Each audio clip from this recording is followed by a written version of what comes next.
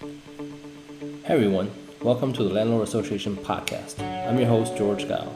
This is a podcast by the landlords and for the landlords in the greater Houston area. We'll discuss tips, strategies, techniques to help our listeners to be more educated and ultimately become more successful rental property owners and investors. Everyone, welcome to episode 32. Today we have Misty Flanagan, co-founder and head of marketing at Elevated Development, a local Houston-based residential and commercial development firm. Misty came from a strong corporate background, having worked at a Fortune 500 general contractor firm before diving into her own real estate career. What I found so fascinating about Misty is not only what she accomplished in a relatively short time frame in multiple areas such as development, marketing, and fundraising, but also how focused she is in developing the right mindset and surrounding herself with the right partners to help her excel in this business. And as she became more successful, she began helping others and eventually launching her own real estate coaching program called Her Mindset Matters, REI, which is a super affordable coaching program aimed at helping other women in real estate launch their own careers by teaching them real world techniques and how to overcome challenges, and most importantly, have the correct mindset and build a supportive environment. In addition, she also started her own wholesale business as well as a remodeling business to help other investors rehab and repair their properties. In this episode, we'll discuss how she and her partners started with no experience to developing residential and commercial property here in Houston and also running 4 separate companies at the same time. I know this is a little longer episode, but Misty shares so much great tips and strategies that it's definitely worth listening to. If you want to learn more about Misty, see the show notes below for her contact information and links to her website. So without any further ado, here's my conversation with Misty Flanagan. Hi, Misty. Welcome to the Landlord Association podcast. Hey, George, how are you doing? Good, great. Thank you so much for taking the time and join us. Awesome. Thank you for asking. I'm super excited to be on the podcast and share a little bit about my businesses and my story and all of that. I'm kind of an open book, so hopefully that's okay. No, that's awesome. And the more we share with our listeners, the better. I think this is a platform where we try to educate all of our listeners, especially in the Houston area. And anything you can tell us, that would be awesome. Yeah. So for people who are not familiar with you, tell us a little bit about your background and what you do before you started real estate. Sure. So in my former life, we'll call it, in corporate America, I was actually an HR manager, an HR/business manager for a Fortune 500 company called Kiewit. They're a general contractor. And so I take a lot of what I learned as an HR and business manager and implement that into my businesses. So I left corporate America. Actually, this month was, or not this month was 4 years ago. This year was 4 years ago, but this month is actually our 4-year anniversary for our journey in real estate. After we left corporate America, my boyfriend and I, we traveled for about 5 months. It's one of our passions because we knew once we started our real estate businesses, we probably wouldn't be going anywhere for a while. So in November 2016 is when we started our real estate investing journey and our first real estate company. Oh, that's awesome. Yeah. So what do you do now? I know, you probably have a lot of things going on, and tell us what all the business you're working on now. Sure. So we started actually in Austin, Texas, and we did some flips and things like that. Austin wasn't quite the right fit for us because we wanted to do new development. Now there is new development happening in Austin, don't get me wrong. It's a little more difficult to do new construction there. And so the opportunity to move to Houston a year later actually came up. And so we took that opportunity, moved to Houston. Our goal was actually to flip flooded houses. We have yet to flip a flooded house, and I say that very proudly because we actually were introduced to new construction a lot quicker here in Houston than we planned to, and that was always what we wanted to do. So we welcomed it with open arms, and now have 4 new construction projects that are happening inside the loop or inner loop of Houston through our company Elevated Development. And we are softly launching a investor-focused remodeling company called Level Up Remodeling. And our Elevated Development is also investor-focused. And what that means for those 2 companies is we are not a custom home builder, and we don't do rehabs for actual homeowners that live in the home. So we saw a need for investor focused builders and remodelers. And so we created those companies. So all of our new construction projects, most of them are townhomes that we're creating. We do have one single family that we are building in the Independence Heights area. But it is for other investors that are either passively investing in the project, they're going to sell it, they're going to rent it, whatever that is. Same thing for the remodeling company. And then I have a wholesaling business with another partner. And so, one of our regrets, I would say, in Austin was we kind of passed on opportunities that didn't quite make sense for us. And now I've built this amazing network that even though the project may not make sense for us, it makes sense for a lot of other people. And so instead of passing on that, now I assign my interest in those contracts to other buyers. And I look at those projects exactly the same way as if I was purchasing it. So I've built a really good reputation in the wholesaling world, which is hard to do, let me tell you.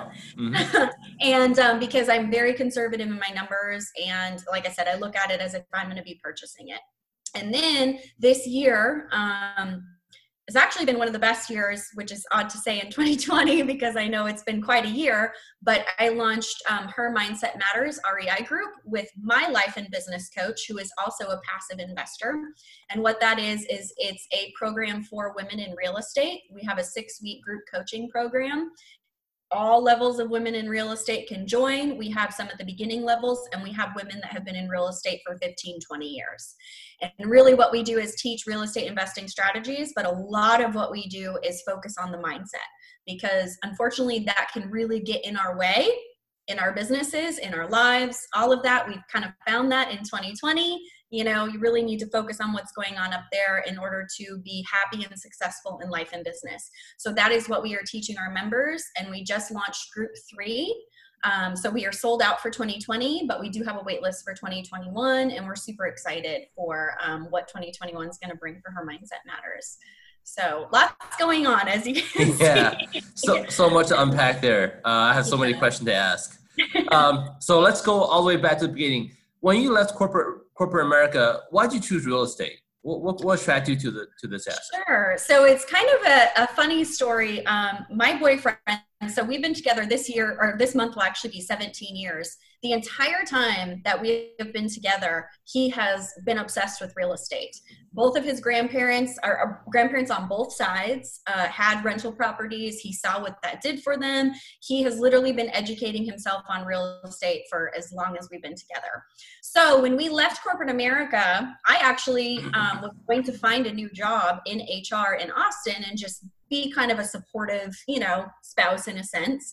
And we started interviewing for jobs, and we're like, man, why are we interviewing for jobs that we just left? Like, it's just the same job, different company.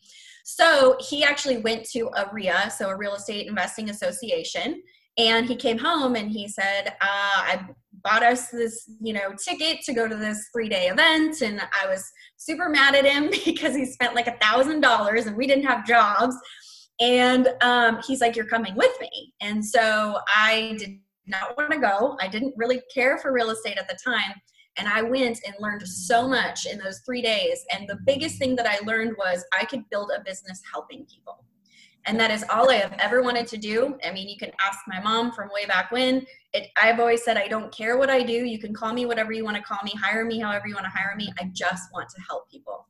And so I saw this opportunity to build this business with the love of my life and help a lot of people. And so we both said sayonara to interviewing and all of the recruiters that were working with us. And we dove just headfirst into this. And it's been 4 years and we've never looked back.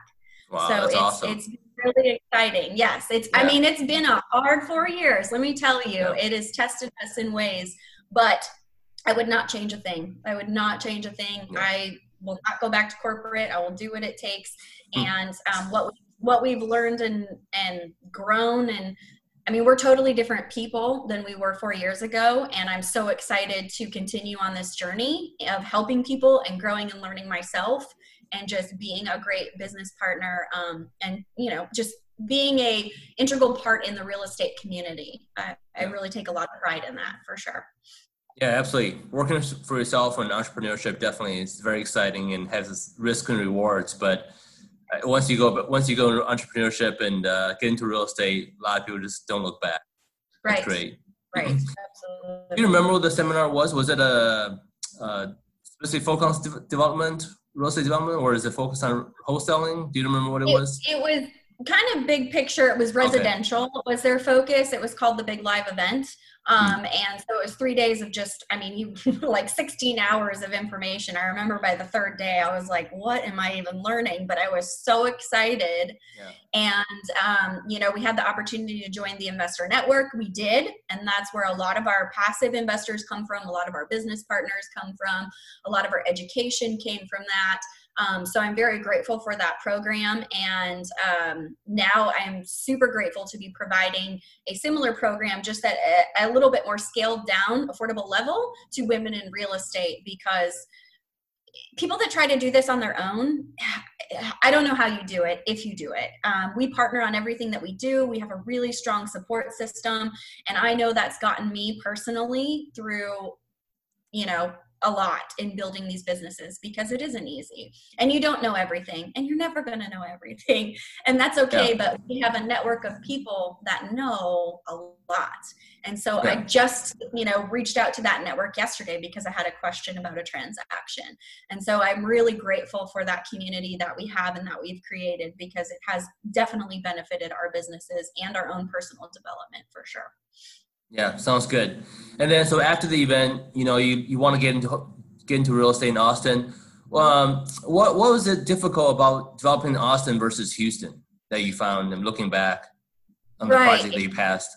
Sure. It was getting things approved. So the permitting process, just, you know, the length of time that it would take to get permitting, to build, all of that was very frustrating. We were actually trying to bring more affordability, affordable housing to Austin. And for whatever reason, we kept getting denied. And so it was just very frustrating. Where Houston, you can pretty much build whatever you want, wherever you want. So it was, you know, and like I said, we moved here to flip the flooded houses. We obviously really wanted to dive into the new development world, but man, I mean, once we got here and we saw the need for affordable housing here, which one of our projects we're so proud of in the South Side area of Houston, it's our Del Rio project.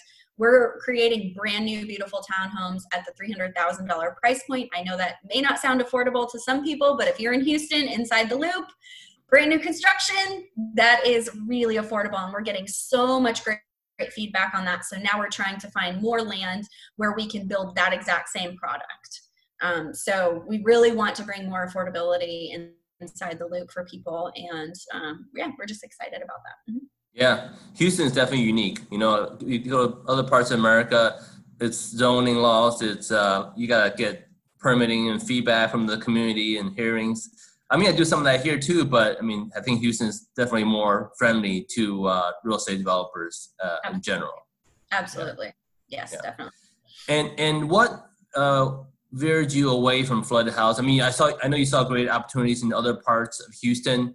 Do the numbers still make sense for flooded house? I mean, other people are obviously still doing it. You know, who, you know, whether in Maryland or other places, they saw opportunity to do that. Was there just one or two things that you said maybe not? Right. So for us, the numbers didn't make sense, and what we were finding was there was a lot of buyers coming from the East Coast, Australia, I mean, just all over the world, basically, were coming and able to pay 80 to 90 cents on the dollar for these houses. Now, they had planned on holding these houses for a long time, right? So our strategy was to flip them. And it was a little unknown as to what the market was going to do after Harvey. And so we thought, well, if we can pick them up for 60, 70 cents on the dollar, if we have to hold them for a little while, you know, before we can actually sell them, we're okay. We just couldn't compete with the people coming in and paying 80, 90 cents on the dollar. And to be honest, I'm really glad that the sellers were able to achieve those, you know, asking prices and to get that, because Harvey was a tough time. And a lot of people flooded that did not have insurance and didn't have a way out. So if they could get more for their property, I wanted them to take that. I remember telling lots of people that if, you know, my offer was 100,000 and they could get 150 from somebody else, I'm like, take the 150 right now and run. Like, do not even think about it, because I knew that they would benefit so much more from that. So we just really couldn't compete. And it really wasn't, it was kind of our into Houston. But like I said, new development was really where we wanted to go. And with our background in civil engineering and working for a general contractor for so long, we were brought projects. And that's how we actually got into new construction. And then we started finding our own land to build as well. So that's how we got pulled into the new construction quicker than what we even thought, which we're extremely grateful for. That's great. And so that was that your first project, the Del Rio project? No. So our first project that we got, actually we did a flip, was our very first project here. But our first new construction project is our Wichman Heights project. And that's right off of the I-10 and Studemont. So we're basically Rice Military Heights, Washington Corridor, White Oak Boulevard, prime location. And we're building 6 townhomes there. So we have phase 1 completed. All 3 units are done, and one of them is staged. And so those are live, and those are getting a lot of buzz, which is great. So we are hoping to start phase 2 very soon. So that was our very first new construction project here in Houston. And then, yeah. I was gonna say, I can tell you about the others too. I get so excited. Go ahead. Yeah. So that one, we have that one, and then we have a 12-unit new construction townhome project in the Galleria area, and that is more of a modern build. And we are actually wrapping up phase 1, the first 6 units on that, the middle of next month. So that's coming along. I actually just saw updated pictures and everything like that. It's looking so good. And then we have obviously our Del Rio project, which is a 6-unit townhome project in the South Side area, really close to the Med Center. So it's great for anybody working in that area. Investors are actually looking at it to use as rental or short-term or extended stay opportunities. And then we have a single-family new construction that's in permitting right now in the Independence Heights area. So those are all of our active projects. Yeah, on these projects, do the investors come to you and say, "Hey, I already have a lot. You know, this is what do you guys think? How many we can put on there?" Or do they come in with like a blank page and say, "You know, I'm interested in Houston. Here's what I want to develop." And what you guys pick the lot, you guys pick the designs. Where do you guys start with them when they come to you? It's a little bit of both. So how we got brought into the Wichman Heights project was, unfortunately, they had a project sponsor that just wasn't getting it done. And so we took over. And so there was already, land was bought, plans were made, we just had to execute. Now, the Valverde project in the Galleria, that was a very, I think the person that, the investor that brought that deal to us had been negotiating with the family for a year. And it had come back around, and they basically brought it to us and said, "Hey, we want to still pursue this. What exactly would be the best use of this land? What can we build?" Which happens a lot. And that's one thing that we feel like we can offer as an investor-focused builder, is a lot of people don't know what they can put on a land, what they should put on land, what makes sense for that area. And so we dive deep into the actual area. Does it make sense for townhomes? Does it make sense for retail? Does it make sense for office space? Does it make sense for multifamily? And we're able to sometimes come up with multiple exit strategies and offer that. And then basically, they can move forward. Sometimes we're involved in the purchase of the land, and sometimes we're just involved in building it out. So we do equity partnering, and then you can also hire us as a builder. So it is a little bit of both, of people bringing us opportunities, and then them just going, "Hey, what can I put on this? I have no idea how to analyze this and how to even make an offer." So we help them look at that. And it sounds like you guys kind of provide the service A to Z, right? All the way from permitting, designs, construction, and then even like you said, landscaping, finishing it out, doing the models and things like that for investors. Yes, absolutely. Yeah, we basically take it from start to close. I mean, even in the our Level Up remodeling company, we are called what's a turnkey general contractor, and that means we are doing everything. You don't need to come swing a hammer. We actually don't want you to. You don't need to come manage subs. You don't even have to come to the project if you don't want to. We handle, if there's permits required, we handle that. We hire the subs. We manage the rehab. We do everything on our new construction and our remodeling start to finish. So yes, we are, and you're free to come, take a look. We have investors that come by, our passive investors come by the projects all the time. And then we have monthly update meetings where it's just a Zoom meeting with a PowerPoint and all of that provide them updates as well. Yeah. So they're definitely in the know of what's going on for sure. That's great. Communication is key there. And also, I think sometimes investors, passive investors, like people like myself who never swung a hammer, just want to come by and take a pictures, Right, Look, right. Yeah, this is my project. Absolutely. So what kind of timeline are investors looking at? Like pick the, sixplex, for example, the Witchman project. What do you tell investors up front? Like, what can they expect in terms of timing from start to finish? So for a 6 unit, we're really anywhere from 12 to 18 months. It kind of depends. So they did pass, we had to kind of get through some tough permitting on 2 of our projects, which delayed us a little bit. We were in the middle of our permitting process on our Valverde project and our Del Rio project, and they changed it up on us, which has never happened before. Usually once you start the permitting process, you're almost like grandfathered in if there's new requirements that are made. For whatever reason, they actually issued those requirements to basically be required by people who are already in permitting. And it was some stormwater requirement for smaller townhome build projects, right? Usually it was only required for larger projects, I think like 20 or more. And now they had issued it for smaller ones. So we had to navigate those waters. Our engineers didn't even really know how we were going to do it, or, so we had to work with the city and all of that. So we try to that's why I say 12 to 18 months, so that we have a little bit of a buffer in there in case something like that happens. We want the expectations of our passive investors to be realistic.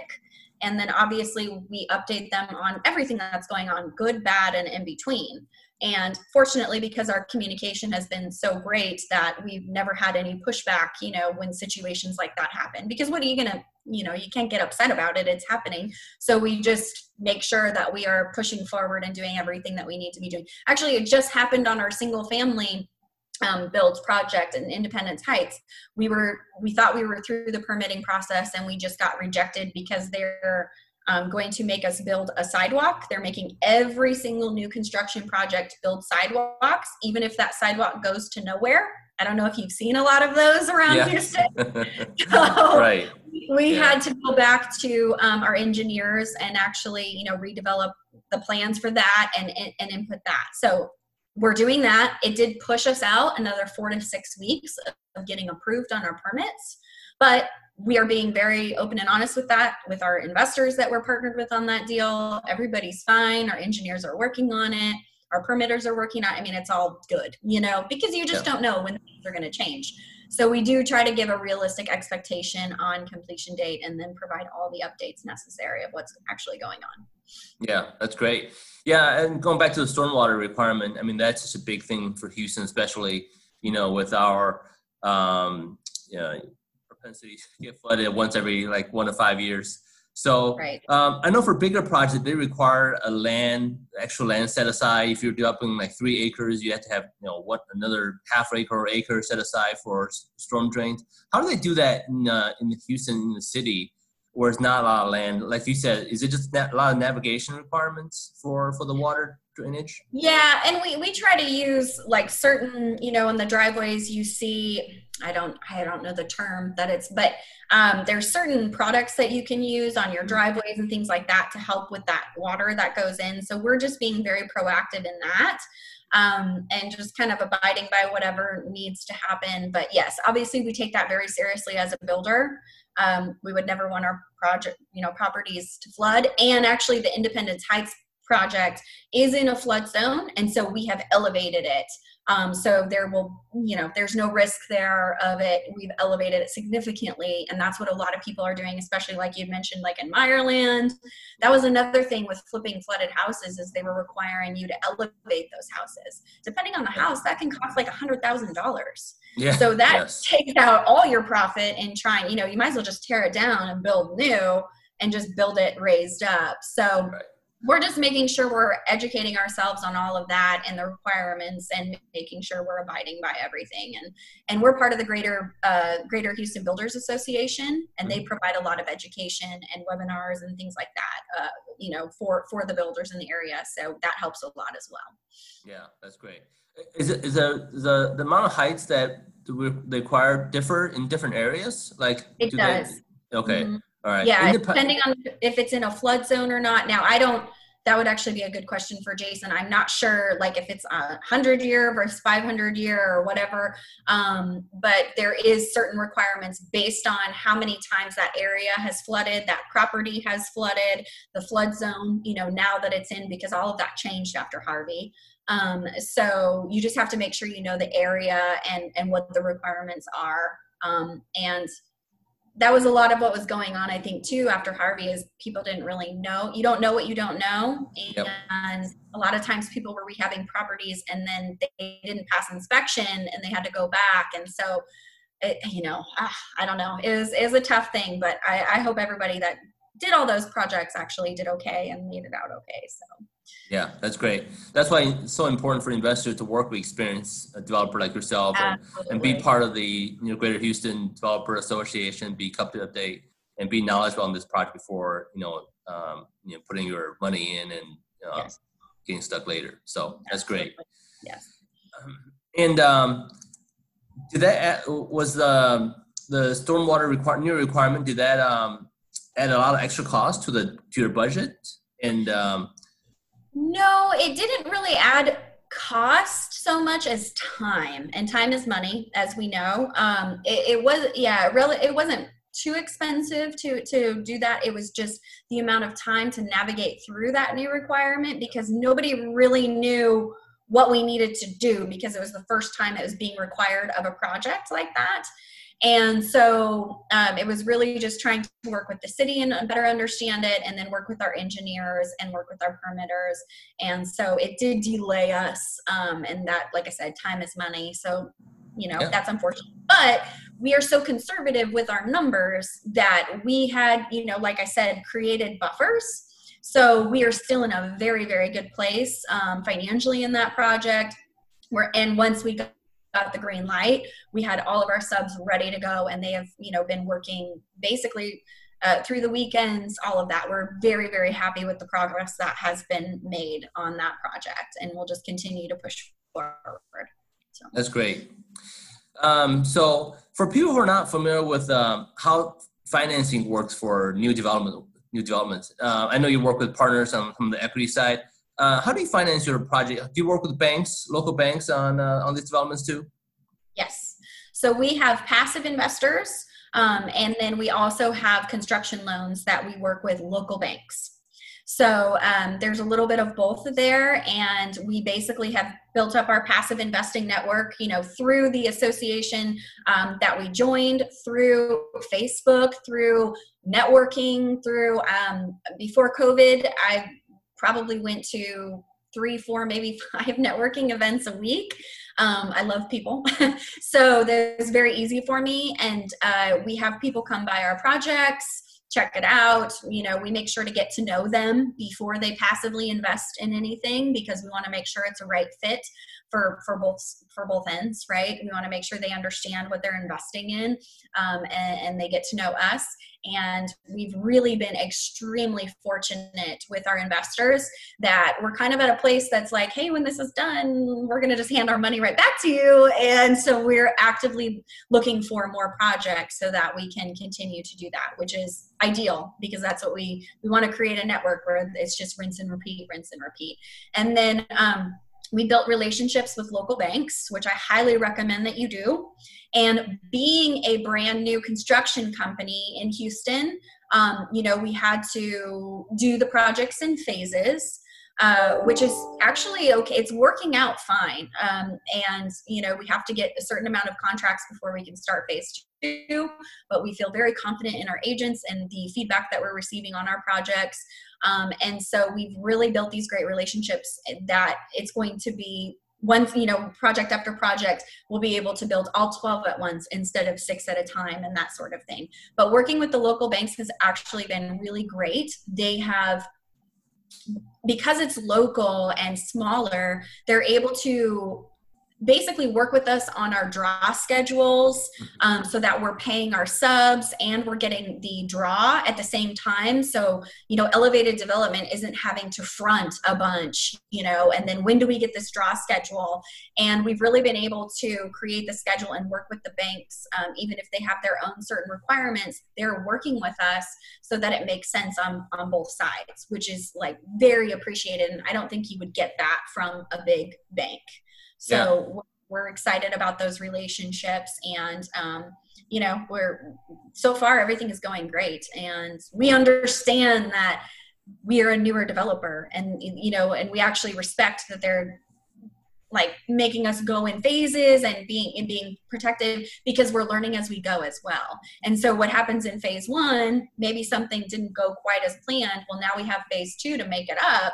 And, the banks have been very pleased with what they're seeing. And even with COVID, we reached out to our banks and said, hey, are you guys okay with us starting phase 2 on these projects? Are you okay with us moving forward? Nobody knew what was going on.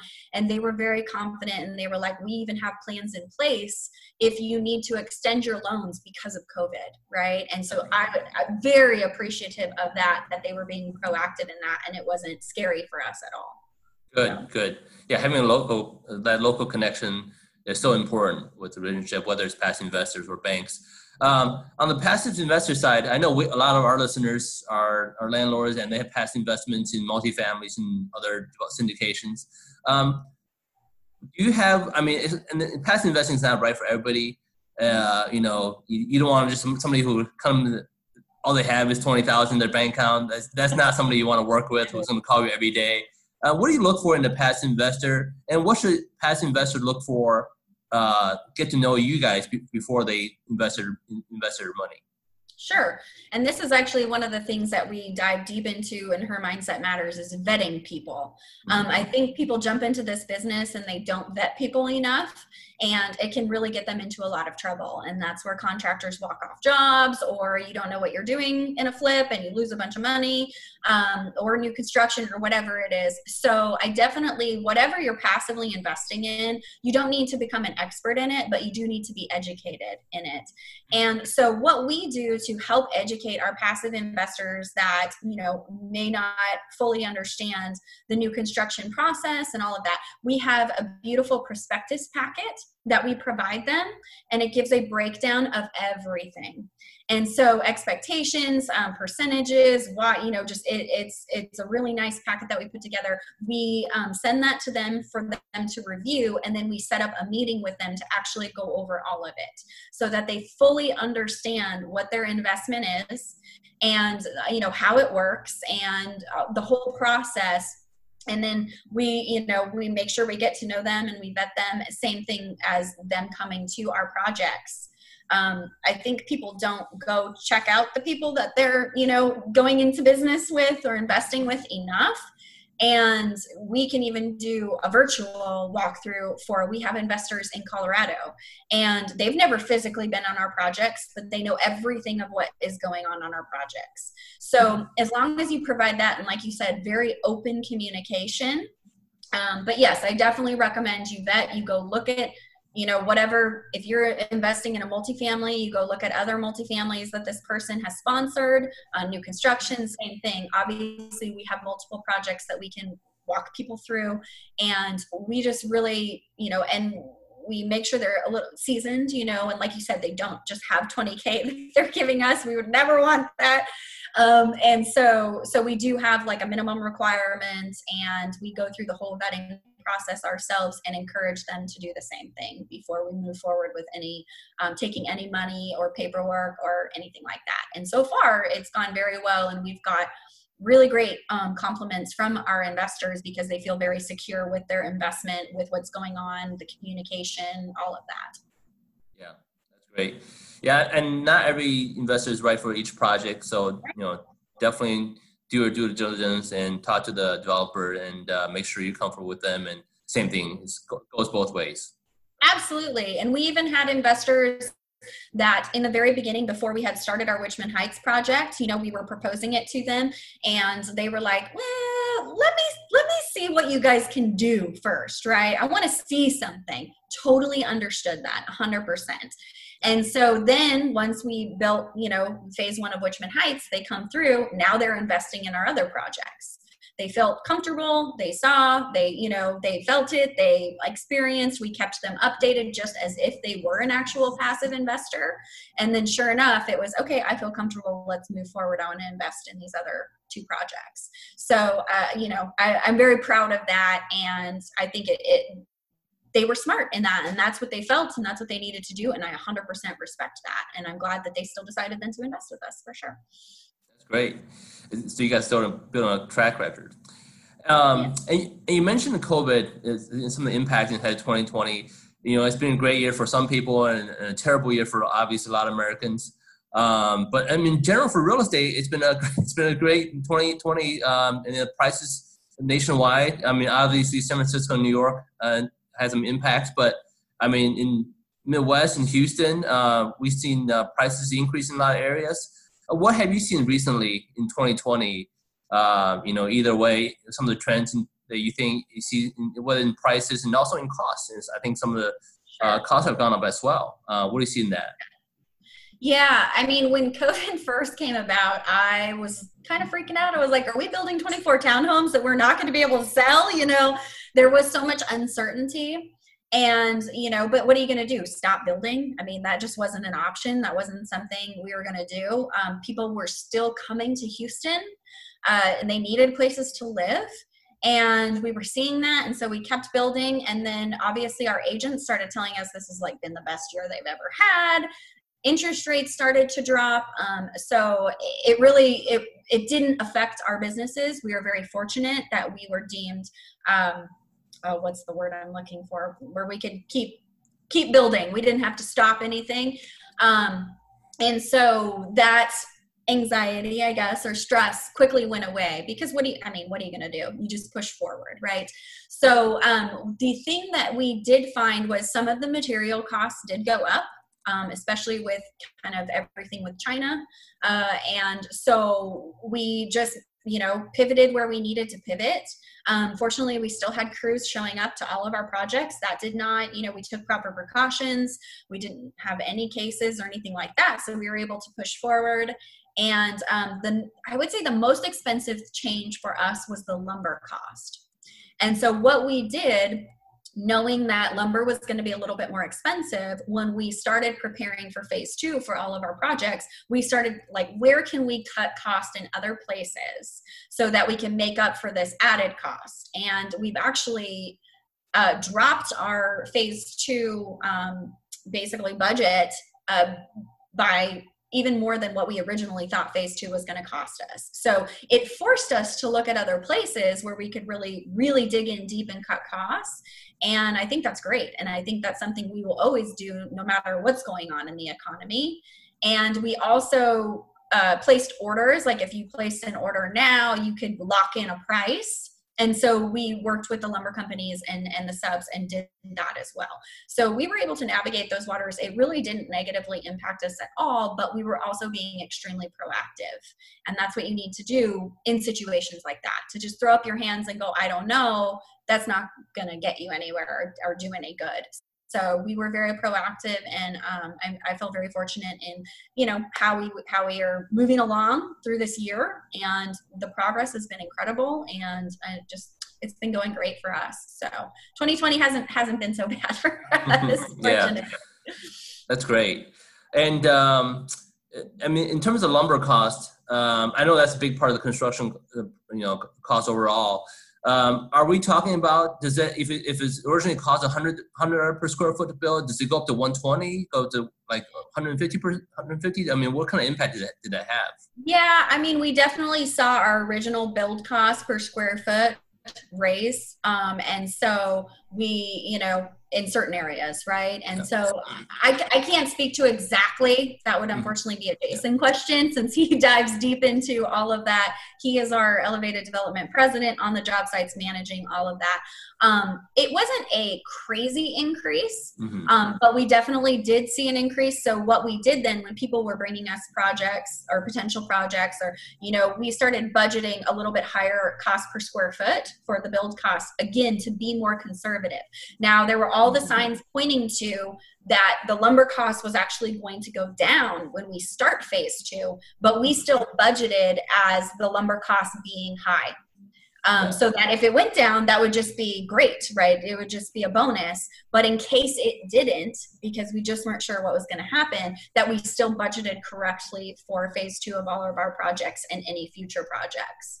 And I think that's something people should do. I mean, don't budget for the best case scenario, almost budget for the worst case scenario. And then if you can do better than that, great. Like that's even more profits to your investors, to your company, all of that. So that's really how we looked at it. That's great. I'm not familiar with the lumber economy. Is it what's driving the price increase? Is it COVID, or is this a temporary blip, or do people think it's going to be a more long-term thing? I feel like it was happening a little bit before COVID, but yeah, I'm not exactly sure why the prices. I don't know. It was kind of strange on some of the things. People went and bought a bunch of toilet paper. I mean, I don't know. Right. But we definitely saw a lot of projects.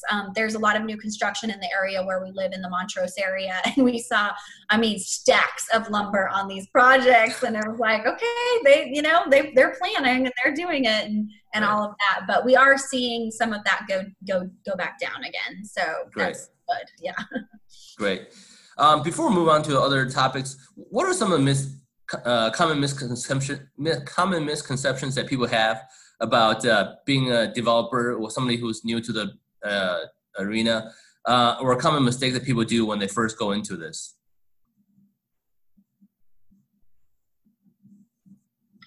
So, in the pocket that we live in Montrose, there's beautiful old homes. Like I love old homes. That's why it's hard for me sometimes where it's like, we probably could tear that down and build, 2 townhomes or whatever it is.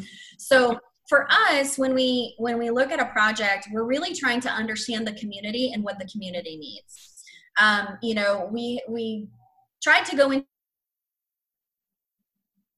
the Acres Homes area and create a lot of housing there. And we found that they really wanted to keep their 1 acre lots, and they wanted to, and it just wasn't going to quite work. So we totally respected that, and we moved on, and maybe we'll revisit it again at some time. But we're trying to, like I said, bring more affordable housing inside the loop, because there are, after Harvey, people didn't leave Houston. People were still coming to Houston.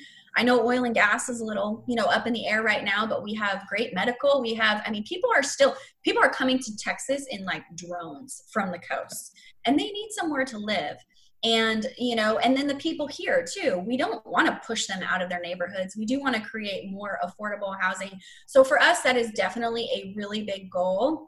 And then some of the areas we were looking, like in the 3rd Ward, near one of the colleges, it was, this would make for a great retail spot. We could put a coffee shop here. Maybe we could put some student housing up here. So that's where we dig deep into the community. And actually we were working with local churches that owned those lots and try to see, what would make sense. We don't just come in and just build whatever the hell we want.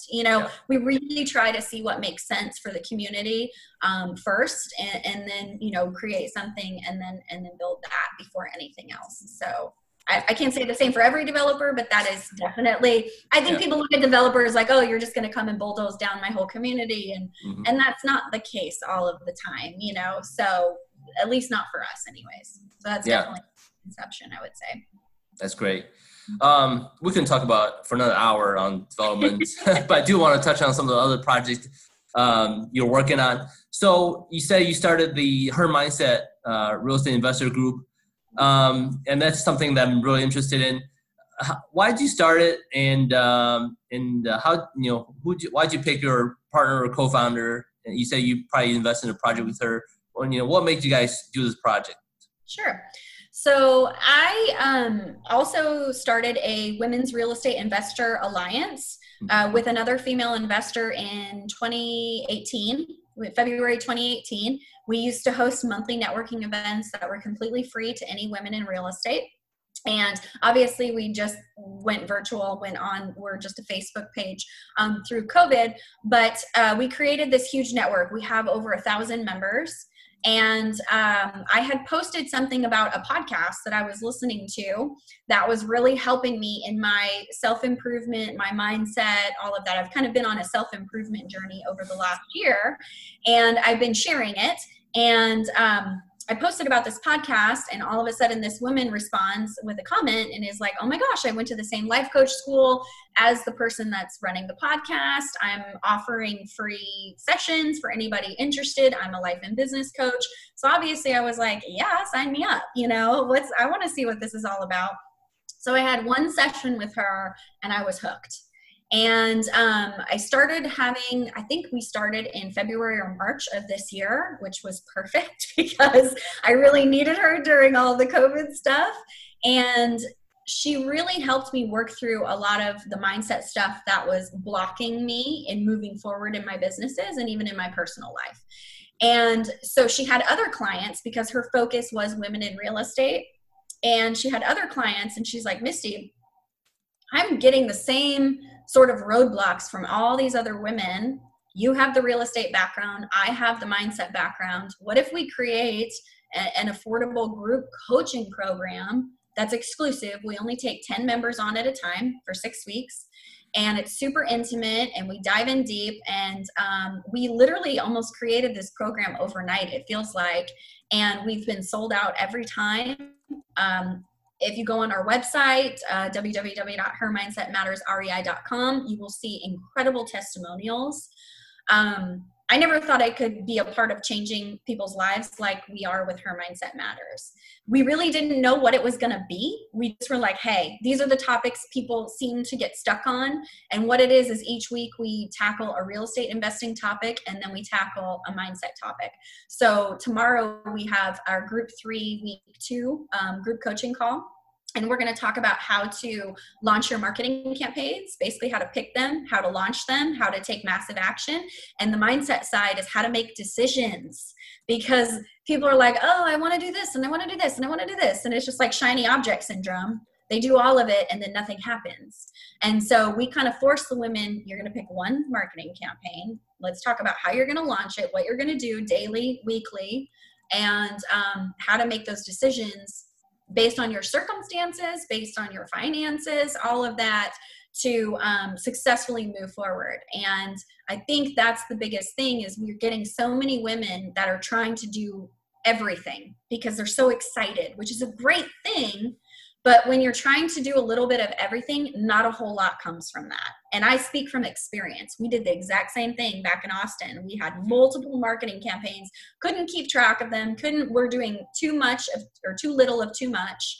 And nothing was really, no true momentum was happening. So here we really hone them in, make them focus, take massive action, and then they start to see the results. And we also are really big in building self-confidence. Because a lot of people are terrified to get into this business. They could be super successful CEOs in corporate America, and they are literally terrified to pick up the phone and make a cold call. So we dig into what that's about and help them push through that. So it's really been an incredible program. And fortunately, we haven't really had to tweak anything from the first group because it went so well and the women responded so well to everything that we're like, okay, let's just keep this going. So we're wrapping up. Well, we just started group 3 last week. And so they'll be our last group of 2020. And then we'll start again in 2021. So that's great. That's great. You had so much success in helping people. Yeah. And you say you've been kind of, oversubscribed basically every session. And so what do you look for in a potential client or student It's not right for everybody. Kind of like, being investing in real estate. Do you look for somebody who are beginner, who have some experience? Do you require them to have investing couple property themselves? What do you look for in a potential candidate? Really, the only requirement is that you have an open mind and you are ready to take massive action. And like you said, it isn't for everybody, right?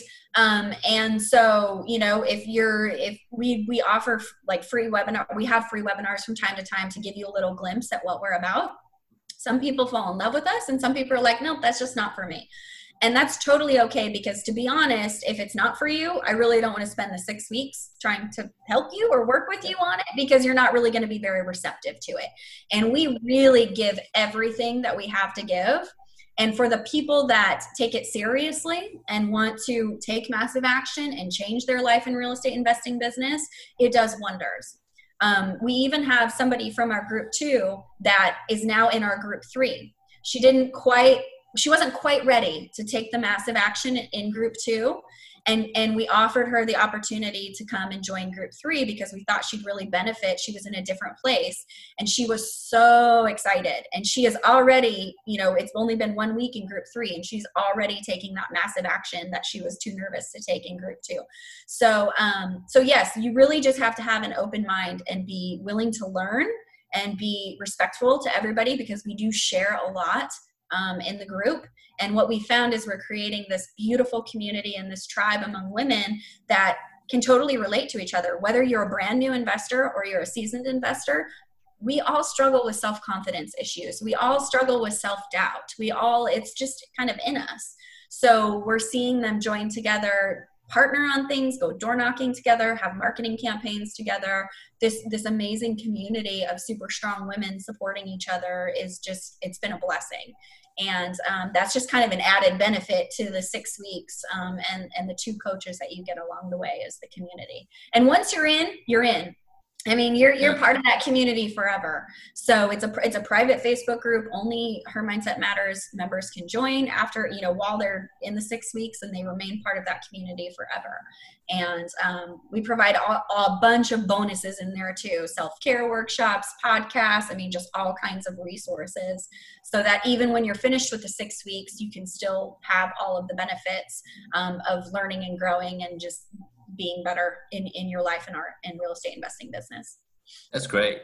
And besides the weekly calls on the lessons, do they reach out to you like separately for one-on-one advice? So we obviously we encourage them to post their questions, unless it's a personal question, in the Facebook group, so that everybody can learn. Because if you have a question about, how do I talk to the seller, probably everybody else does too. So we encourage that. If it's more personal, they can reach out to us direct. And then they get a free one-on-one session with Deidre, who is obviously who has changed my life. And then at the end of the program, they have opportunity to, continue doing one-on-one sessions with Deidre. And then they also have an opportunity to do one-on-one sessions with me, where it's more real estate focused on their businesses. And then they can partner with us on deals. They can ask us all kinds of questions while they're, talking with sellers and working on stuff. So yes, it is a very open forum. We want to be extremely supportive to them. And we found, obviously, while we're doing that, they will take the massive action. They won't be as scared to call the seller, analyze the deal, and move forward with a project. So that is, the massive action part is really, so many people take passive action and educate themselves, and then they don't do anything with it. So we have a lot of women in the group when they start that have years of real estate knowledge and education, but they haven't done a deal. And so we dig into why is that, and kind of force them to push through and actually take the massive action. And then they start to see the results and get the contracts and close the deals. And now they're building their business. That's great. Yeah. So many people are just afraid to take that first step. Yes. They don't know how to do it. They don't know what to say. And once they do, like the 10, 20, I think they definitely helps get the ball rolling. Yes, absolutely. And what if somebody's come in and says, oh, well, I already have some rentals, already done some flips.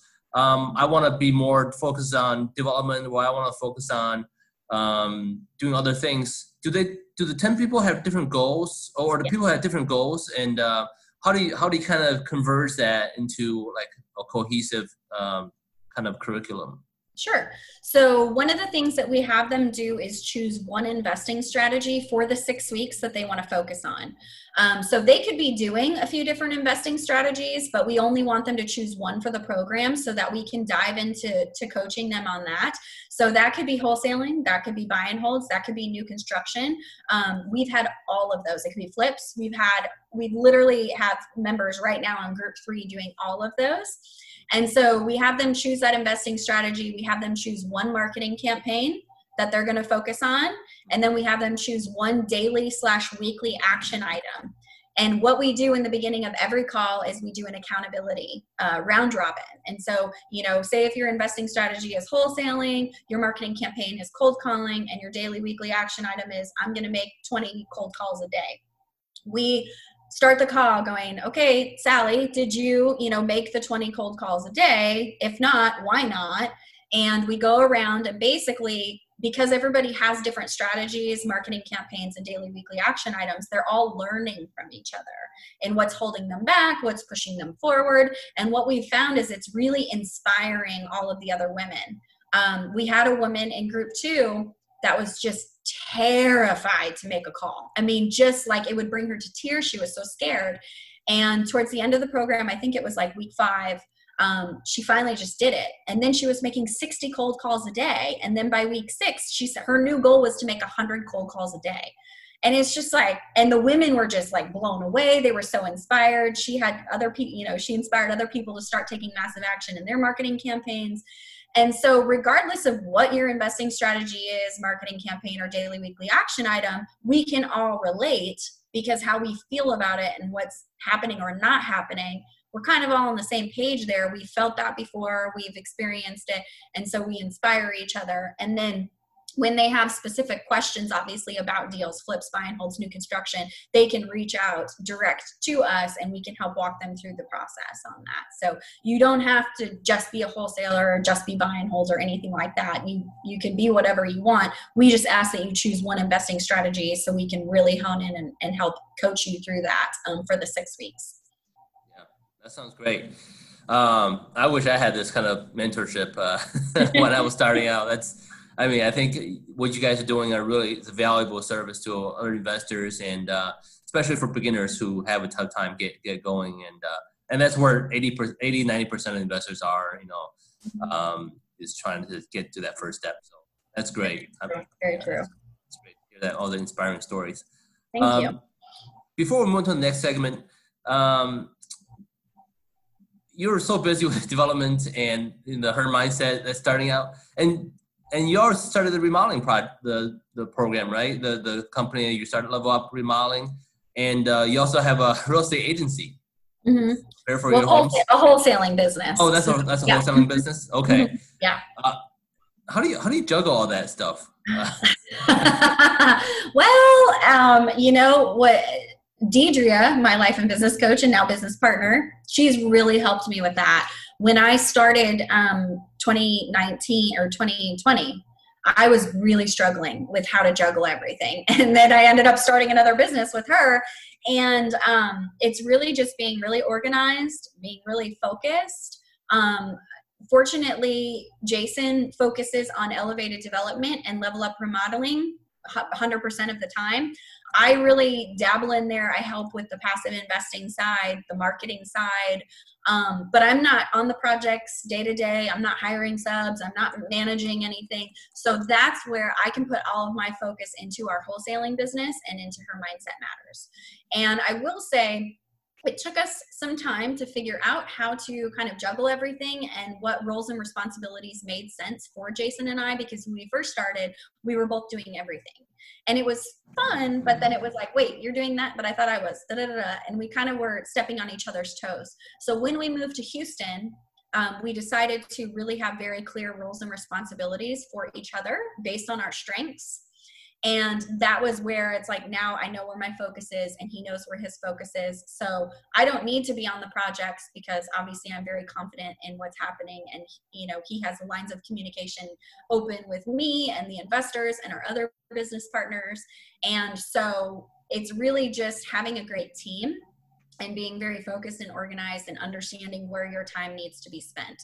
So a lot of my time right now is being spent on our wholesaling business because we are revamping everything. We're creating a whole new brand. It's called hereforyouhomes.com. And our main target is pre-foreclosures, which I've always worked ever since the beginning.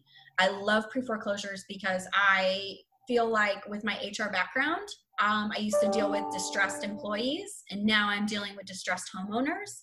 And we just needed a way to get out there to more people. And so we created a brand, we're creating a website, we created a YouTube channel, we have social media now. And so now a lot of my time is on Here For You Homes because that's where it needs to be. And I'm really gearing up for 2021 because with a lot of the auctions being on hold right now through the end of the year, there's not a lot of people that want to sell because they don't have to sell. But when 2021 comes, I mean, I hate to say it, but it's going to kind of slap a lot of people in the face that they've been ignoring this problem. And I really want to be an amazing resource for these people that are going to be going through a tough time. And so we're getting everything in place to really have just, solid boots on the ground systems in place for 2021 so we can help as many families avoid foreclosure as possible. Yeah, that's great. I think we went through some of that in the 2008, 2009 timeframe during the financial crisis, but a lot of people are saying, because the COVID, governments have hold off on, the banks have hold off on the foreclosures and things like that. Hopefully it won't be bad as 2008-9, but certainly that's probably a big part of it in the foreseeable future. Is that what you're thinking too? Yes, unfortunately, I'm still talking to these people every day, even though they may not be quite ready to sell. And it's unfortunate because a lot of the programs or refis or loan modifications or things that are being offered to them, it can seem like, oh, this is saving me. And they don't really understand what they're agreeing to. And in the end, they're going to lose a lot of equity on their house. And, when they go to sell, they're not going to really have any cash to put in their pocket. So we're kind of gearing up to create, we have creative exit strategies where even people with no equity, we can still put some cash in their pocket, stop their foreclosure, all of that. And it doesn't need to be a short sale. Some of them there are going to be a lot of short sales. I will tell you that. So we have a short sale expert that we work with, and she takes those over. I have real estate agents that I partner with so that if somebody wants to list their property and they're adamant they're going to list it and sell it at a retail price, we can offer that. I have relocation specialists for people that are ready to sell and move on. I have credit repair specialists for those people that need that sort of service. So we're really just creating this amazing team and resources so that whatever situation they're in, we can help them because there are going to be a lot of people in not great situations. They were already in a not great situation in March, and April, and now we've seen these postponements. Just because it's postponed doesn't mean fees are not adding onto, the back end of your loan. And so we're going to be a year in almost to these fees, and that can add up and just really do some damage. And so I'm trying to educate people as much as I can, as long as they're open to listening as to what's happening. And I do find once I educate them, that builds a lot of rapport because nobody else is really telling them this. They're just saying, oh, you need to sell, you're going to get thrown out on the street. Well, that's scaring them isn't going to do anything. Let's educate them. And so that's really my goal right now. And then once the auctions start back up, it's really truly being there, building that rapport to be there so that I'm the only person they think to call and we'll sell to and all of that. So we can really just help as many families as possible. Yeah, that's great.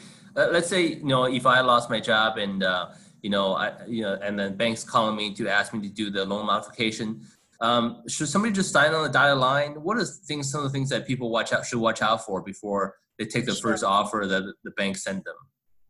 Well, what happens a lot of times with loan modifications is they get drawn out. So the bank legally has to accept your loan modification application, but they do not have to legally approve it, right? So what happens is they say, hey, apply for this loan mod. And so people fill out the application, and for months, we've seen this go on for years. You have to provide bill statements and just all of this income and whatever else. Now, if you lost your job, say because of COVID or whatever else, you're not going to get approved for a loan modification. If they don't have any income coming in, how are they going to know they're going to get paid? A lot of people don't understand that. If your situation has not changed, right, and you don't have some sort of income or additional income to help you make the payments, they're not going to approve. Only about 10% of loan modifications get approved. Yeah. And then from there, they usually put you on a 90-day program where maybe the monthly payments have gone down and they're a little bit more affordable. But then after that 90 days is up, a lot of the mortgage companies will jack the monthly payment back up. So that's where we find people that have been through, loan modifications fall back on the foreclosure list, because then it bumps back up to a price they can't afford. So now they've restarted their loan, right? So maybe you were 10 years into paying, a 15-year mortgage. You have now restarted it. It's just like a refi. And then all of the owed debt goes onto the back end. So maybe you had a $100,000 loan and now you have a $150,000 loan and your property is only worth $130,000. So now you owe more than what the property is worth. So there's a lot of damage that can be done that people don't fully understand, or they'll just continue to provide the statements and go through the application process. Well, if that happens to take 6 months, 8 months, 10 months, they're still tacking on those foreclosure fees every single month. And that's where, it's crazy how much the fees. You could only be $10K behind on your mortgage. That's your reinstatement, say, amount for the actual loan. But the actual reinstatement could be double that because of all of the fees that get tacked on, the attorney fees, the foreclosure fees. Like, none of that stops when you're going through the application process for a loan modification. And I think people don't realize that. So then when it comes to the loan mod, like I said, you're tacking on a really high amount to the end of your loan. You're starting the loan over. Sometimes your interest rate goes up. There's just not a whole lot of good that comes from it, other than it buys you more time, but it eats up so much equity in your house. Because a lot of people are going through the loan modification application process right now, and or forbearance or things like that, and we're really just trying to educate them on, is your mortgage company going to tell you in 6 months you have to pay all of the last 6 months? Are they going to just tack it on to the end of the loan? And do you understand how big that loan is once that happens? So we're really just trying to educate them as much as possible so that when they do sign the dotted line, or don't, they know a little bit more about what they're getting themselves into. Yeah, that's great. I think in any venture you do, especially in this environment, definitely know what you're signing up for, and do your homework and talk to somebody knowledgeable and expert in this area before you do any of that stuff. So that's very helpful. Oh man, we went through so much. I think there's so much we can talk about. Let's talk about your team. Who else? So I know you and Jason are working on a project. Who else do you work with that kind of help you on the day-to-day stuff? Do you have people overseas that are helping you with the wholesaling? Do you have people that help Jason on the real estate side? Talk about your team for a little bit and who that is. Yeah. So we do have 2 business partners that are in elevated development and level up remodeling. And so they help with some of the day-to-day stuff, some of the basically like the administrative stuff. They're more passive. Jason is really like our very active boots on the ground. And so what he's done is teamed up with other, GCs, subs, that sort of thing, that are very reliable, so that he doesn't need to be on each project all day, every day, because he's only one person. Now, he goes to each project every day, but he doesn't need to be on the job site every day. And so that's really been helpful. We went through a lot of subs that were not that great.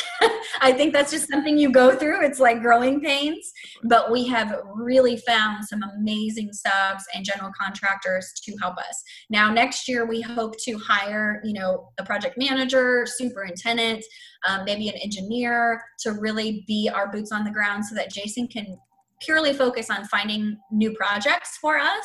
We're just not quite there yet. We have some systems that we want to put into place. We want to get a little bit further along on some of these projects. So we've really just figured out how to navigate that, where, he doesn't have to work 24/7. I mean, he works a lot. We both do. But I mean, when you're doing what you love, it doesn't feel like work anyways. But we definitely have, I feel like we have a good team, you know, for the back end stuff, and then for the actual project stuff. And then obviously Deidre, she is a huge part in Her Mindset Matters. We're equal there. And then she is actually my partner in the wholesaling business as well. Once she got to know a little bit more about it, I was actually looking for a partner to help with more of the system side and financing my wholesaling business. And she was like, hey, I'm interested. And she actually has a consulting business in building systems. And I really needed help with building my systems. And so that's one thing that we're revamping, is going through all the systems that I have in place and see if that even makes sense for the wholesaling business that we are creating now. So partnerships are key, and having reliable people. And I really reach out to the networks that I'm part of to ask questions, to get recommendations, referrals, and being very active in those associations and groups and things like that, and building a reputation.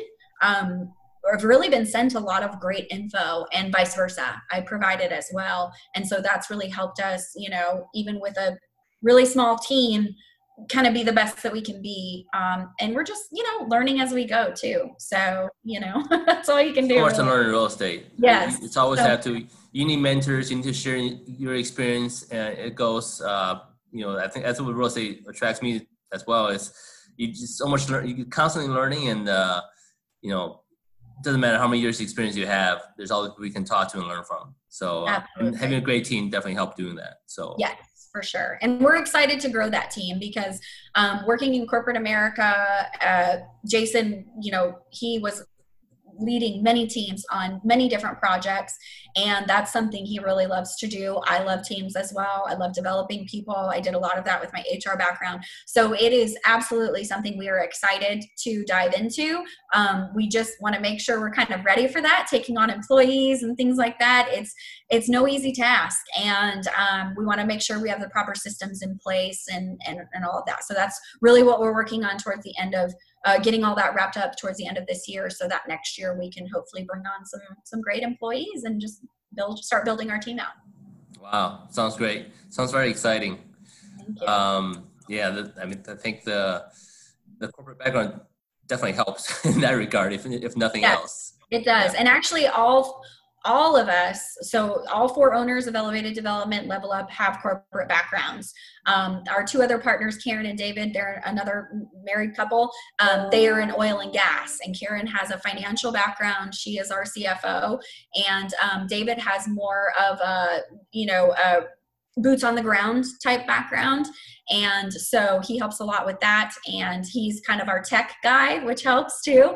But we take a lot of what we learned in corporate America. And we used to be like, oh, there's so many systems in place. And now we're like, now I get it. Now I understand why there was all the paperwork and all the systems and all the training and all of that. Because if you don't have that, things can go off the rails very easily. So yeah, absolutely. So yeah, especially in wholesaling and project management, type of things is so important to have a good system in place, and putting the right people in the right place, right? Not everybody wants to spin a hammer. Not everybody wants to be an Excel spreadsheet. You got to put the right people in the right place to do their job. Yes, definitely.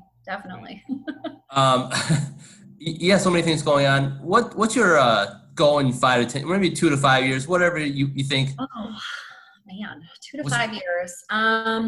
I would say one of our big goals for next year is to start building our own rental portfolio. I do think with what's about to happen in 2021, we'll be able to help a lot of people, but we'll also be able to really kind of take advantage of building a rental portfolio and, you know, creating, again, more housing for people. There's a lot of people that can't afford to buy, and I would love to provide a great home for them as a landlord. And so we're very excited about that. We definitely would like to get more in the commercial space when it comes to Elevated Development. We would like to start building more, you know, retail space, office space, multifamily space, that sort of thing. So we are exploring potential projects like that already. And so that's super exciting. So Jason used to build water treatment plants, and he expanded the 405 freeway in Los Angeles and built a railway station in Hawaii from one side of the island to the downtown area. So building houses is not quite as exciting as that.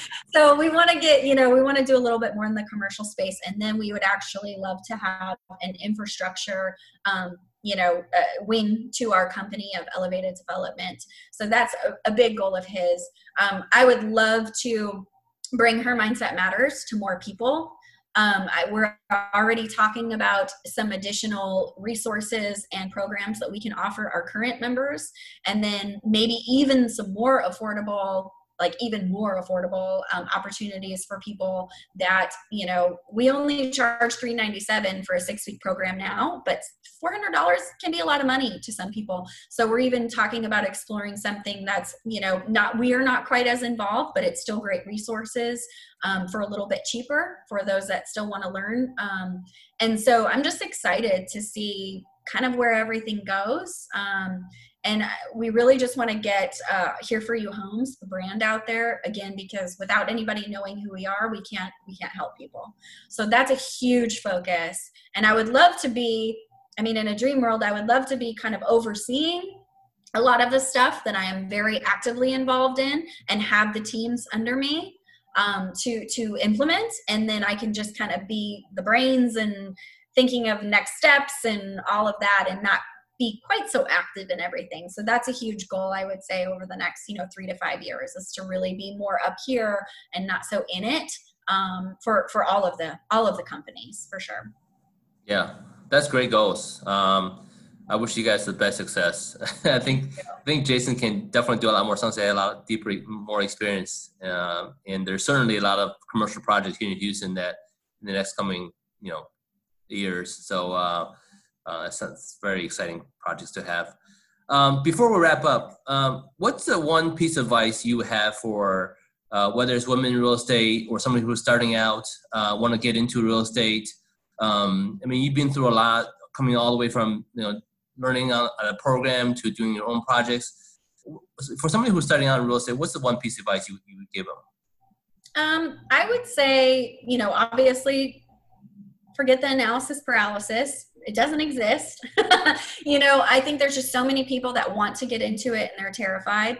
And the way around that is to partner with people that know what they're doing. I think there's so many, especially in the wholesaling world, there are so many people that don't want to give up a piece of the pie to learn. And that is the absolute best way to learn, is to do a deal with somebody that knows what they're doing. Because I'll tell you, you're going to miss out on opportunities, or you're going to miss out on money if you don't do that. And so I think partnering is absolutely necessary. Nobody should do it alone, has to do it alone. I don't think a lot of people really want to do it alone, to be quite honest. But vet your partners. Make sure that you understand who they are, what they've done. I would say that's industry, is they're too trusting and they don't properly vet people. And that's where we find a lot of people getting into trouble on their projects, or losing money on their projects, or getting taken advantage of by other investors, contractors, lenders, whatever it is. So, make sure to vet everybody that you're working with. There's a very easy way to do it. You just start going to their projects, you start asking questions, you ask for referrals, and to do that, because they're like, oh, are they going to think I don't know what they're doing? No, you're being a smart business owner by asking those questions. You're protecting yourself. And so, partner with people, vet people, and just take action, because I'll tell you, that is really the only way to truly understand, one, if you want to do this business and the road that you want to take. My road and path has changed multiple times in this business, because I kind of went into it not really knowing what I wanted in it. And now I know exactly. I'm like, no, I want to focus on this wholesaling business. I want to, build this up, and I want Her Mindset Matters. Like those are my primary focuses. And so, but I wouldn't have known that until I started doing things. I thought we were going to flip houses forever and be, Chip and Joanna and all that, and yeah. That's what people think. They go into it thinking HGTV, and then when it doesn't happen, they freak out. So, but you really don't know until you start doing. And I think that's where people don't understand. And we actually had in group one of Her Mindset Matters, we had 2 members that thought they wanted to be active wholesalers. And by the end of the 6 weeks, they were like, I don't want to do any of that. I just want to passively invest. Mm-hmm. And now that's what they're doing. And so they saved a lot of time and headache because they actually were forced to wholesale, to cold call, to do this stuff. And they realized this is not at all how I want to be spending my time, how I should be spending my time. They both love their W-2s. They don't want to leave their W-2s. Why should they? If you love it, you know. So, but they really want to get involved in real estate. So we coach them on passive investing. And now that's what both of them are doing. So, but they wouldn't know that without actually doing. So yeah. I think that's my probably biggest thing is just start doing. You don't have to know everything. Partner with people that know more than you. Learn, grow, and just see where it takes you. I mean, that's the only really real way to figure out if this is for you and how to truly start structuring and building the real estate investing business of your dreams. Yeah, that's such good advice. Everybody I talk to who done massive projects, I mean, they have partners, they have a network of people who help them do different things because one person can't do it alone. And it's so important to have a good team in this business. It's somebody I need to do more of too. I mean, it's tougher in this COVID environment, but there's still, you can reach out to people, call them, do Zoom calls, and I'll tell you, I've brought on more passive investors to Elevated Development in the last 6 months. Yeah. I mean, it's crazy because I've been connecting with people, and then, some people are okay with meeting for coffee, and obviously we're being careful, but Zoom, tons of Zoom, tons of just, phone calls and things like that. I try not to let things hold me back. And, we built the same rapport with these passive investors through COVID that we did, actually meeting people in person for the first time and all of that. So it's really just kind of how you tackle it. And, to be perfectly honest, doing this with other people makes it way more fun. It's just way more fun. And it makes me believe that all of the big things that we want to achieve and do are actually possible. Because if it was just me and Jason, I don't know if I'd be able to believe that. I'd be like, it's just the 2 of us. Can we really do this? But because we're building this awesome, network, and we have these great partners, and, it feels like all of it is absolutely 100% achievable. And it's way more fun to do it this way, for sure. Yeah, that is great. I can't wait to see what you guys do in the next couple of years. Sounds like you have a lot going on. All right, we're going to go into our wrap up and fun segment. You ready? Yeah. So besides doing all these real estate projects that you're working on, what do you and Jason do for fun? What do you do for fun? We love food. We're huge foodies. So we try, and obviously we're trying to support as many local businesses as possible, which we did pre-COVID anyways. We live in a great area with a lot of amazing restaurants. So we love to try new restaurants. And honestly, I had no clue Houston had the food scene that it does. We came from Austin, and everybody raves about Austin. It's fine there. It's no, not saying anything bad about that, but Houston, holy crap, it is amazing. The food scene here is I've never lived anywhere like it. And I've lived in LA, I've lived in London, we lived in Hawaii that has an amazing food scene. Houston is incredible. And so that's a big thing. We love to, again, more pre-COVID, but where we live is a lot of local festivals and markets and things like that. We like to ride our bikes and go to those things. We love live music. So that is one thing we do miss about Austin, because you can pretty much find live music anywhere. And so we try to seek it out here in Houston. And then I would say our number one thing that we love to do is travel. We haven't got to do a lot of that over the last 4 years because we've been very busy building our businesses. And then obviously COVID happened.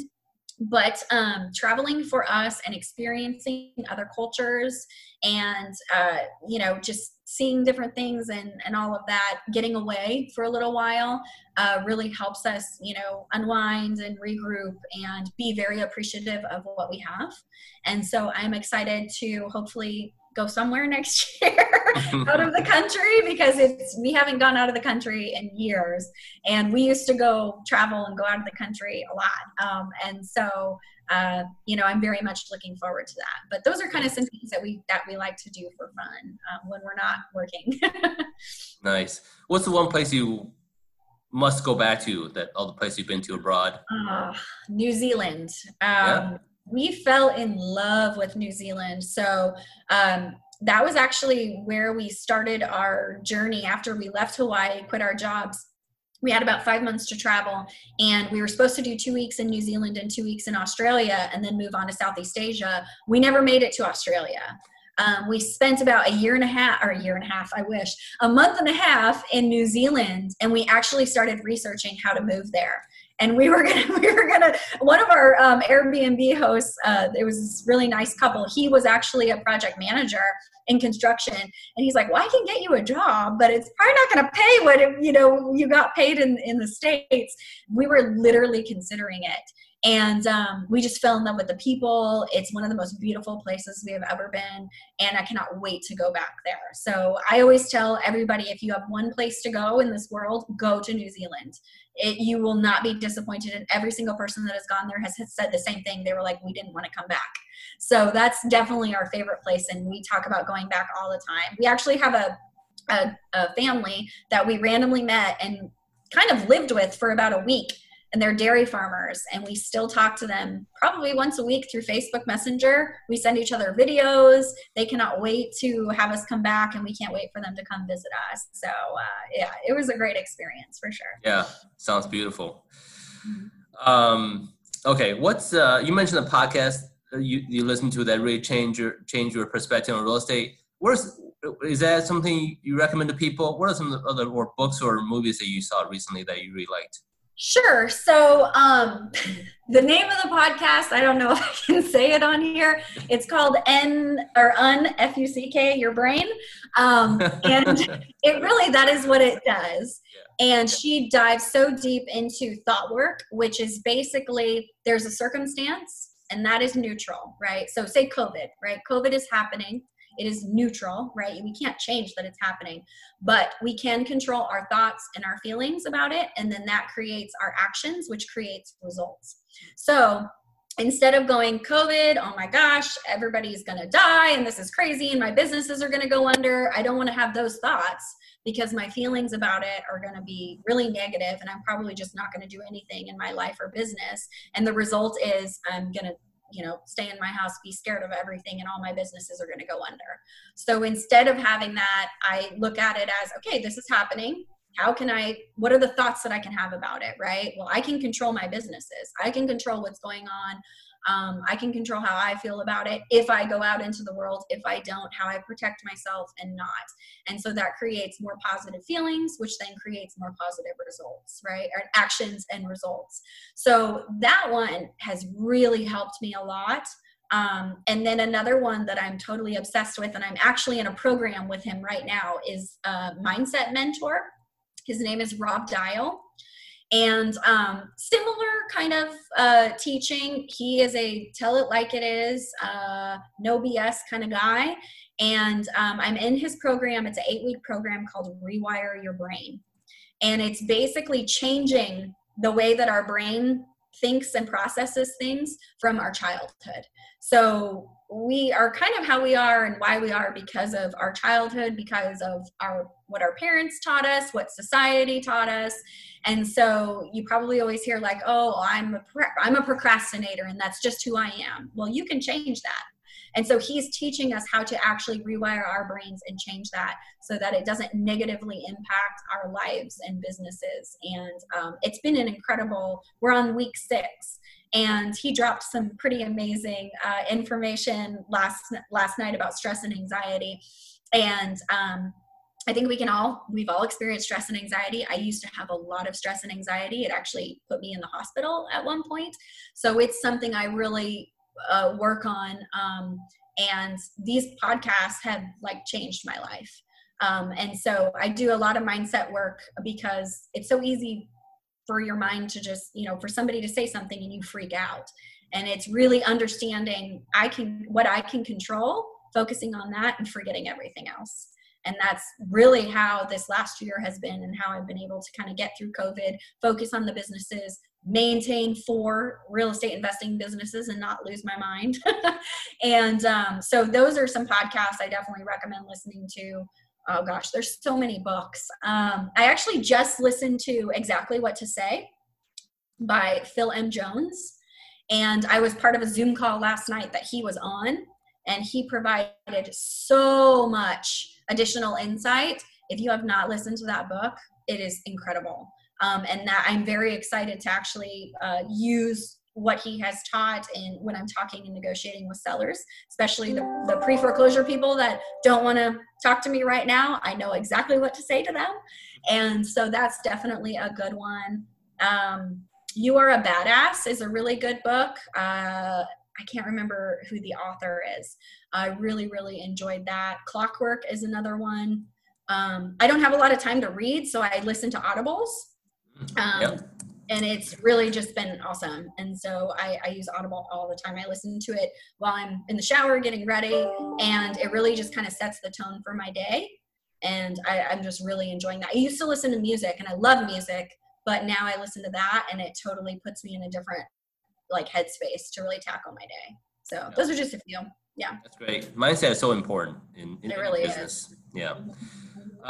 Going back to foodies, what's your favorite Houston restaurant right now? If you had to pick one, I know you probably hard to pick one, but so many. I know. Yeah. My favorite is actually a tiny little place. It's called Roost, and it's in the Montrose area. It doesn't have many tables, but the food, it's all farm to table. It's all local. They change the menu all the time based on seasons. And I think we have like opened and closed that place in the same night, like 2 or 3 times. It's kind of like tapas style, small plates, and you just share. And the staff is amazing. The food is absolutely incredible. And it's just a really very relaxing, chill vibe. I am a very just like down-to-earth person. I don't really like super fancy, and so it's perfect for me. And it's really good food, and it's local. So that's definitely my favorite restaurant in Houston as of now. That could change, but no, it's been my favorite for actually, gosh, our business partners in Elevated Development. Our very first dinner with them was at Roost, and so that was over 2 years ago, 2.5 years ago.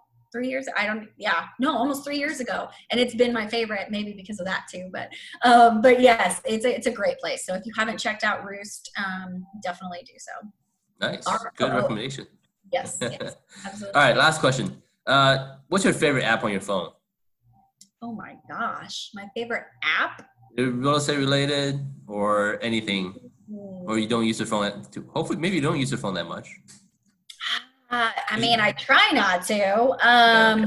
Honestly, my podcast and my Audible apps, I love listening to. Like I said, it totally, I can wake up feeling like, and I can put on a podcast or an Audible book, and my whole morning changes and my whole day changes. So yeah, those are my favorite right now. I'm trying to actually limit being on my phone. Because it can be a huge distraction. And so I'm really trying to only be on it when I absolutely have to. And so like, I don't have any like fancy, I probably could use my iPhone way better than I actually do. But yeah, I love my podcast and my Audible apps for sure. That's great. All right. To wrap it up, how can people find out more about you, to learn about development company, Her Mindset Matters, and how can they reach you? Sure. So probably the best way to reach me is my email, which is misty@guidewayinvestmentpartners.com. So that was the first company that we ever started. That's like where we're going to build our buy and hold portfolio, how we do some of our lending and things like that. So you can definitely email me. You can find out more about our Elevated Development projects and our team at www.elevateddevelopment.co. So not .com, .co. And then obviously Level Up Remodeling, you can visit www.levelupremodeling.com. And then Her Mindset Matters is www.hermindsetmattersrei.com. And then we also have Facebook pages for all of those as well, if you want to follow us on Facebook. We do kind of have Instagram. I'm still learning Instagram. I know it's crazy to say that in this time. I got Facebook down, but Instagram, we are on there as well. But just know that I'm in charge of that, and I'm still trying to figure that out. But yes, we definitely encourage you to reach out. I have people that reach out direct to me on Facebook Messenger all the time. Totally cool with it. I love meeting new people. I love trying to be an amazing resource to people. And so I will continue to do that. So definitely do not hesitate to reach out or visit our websites, ask questions, email, all of that good stuff. So yeah, great. For sure. Thank you so much, Missy, for sharing all the information. Yeah, no, it's super fun. I mean, it's so cool to talk about, what you love to do in your businesses, and it's just so different.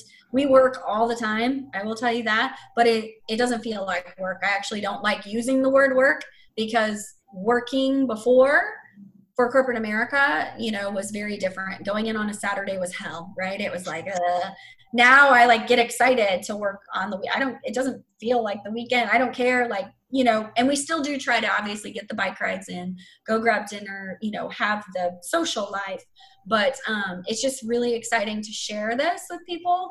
And then obviously when we get teamed up with people that are like-minded and building their own empires and we can build them together, it's just a really amazing experience. So definitely reach out. Let's build our empires.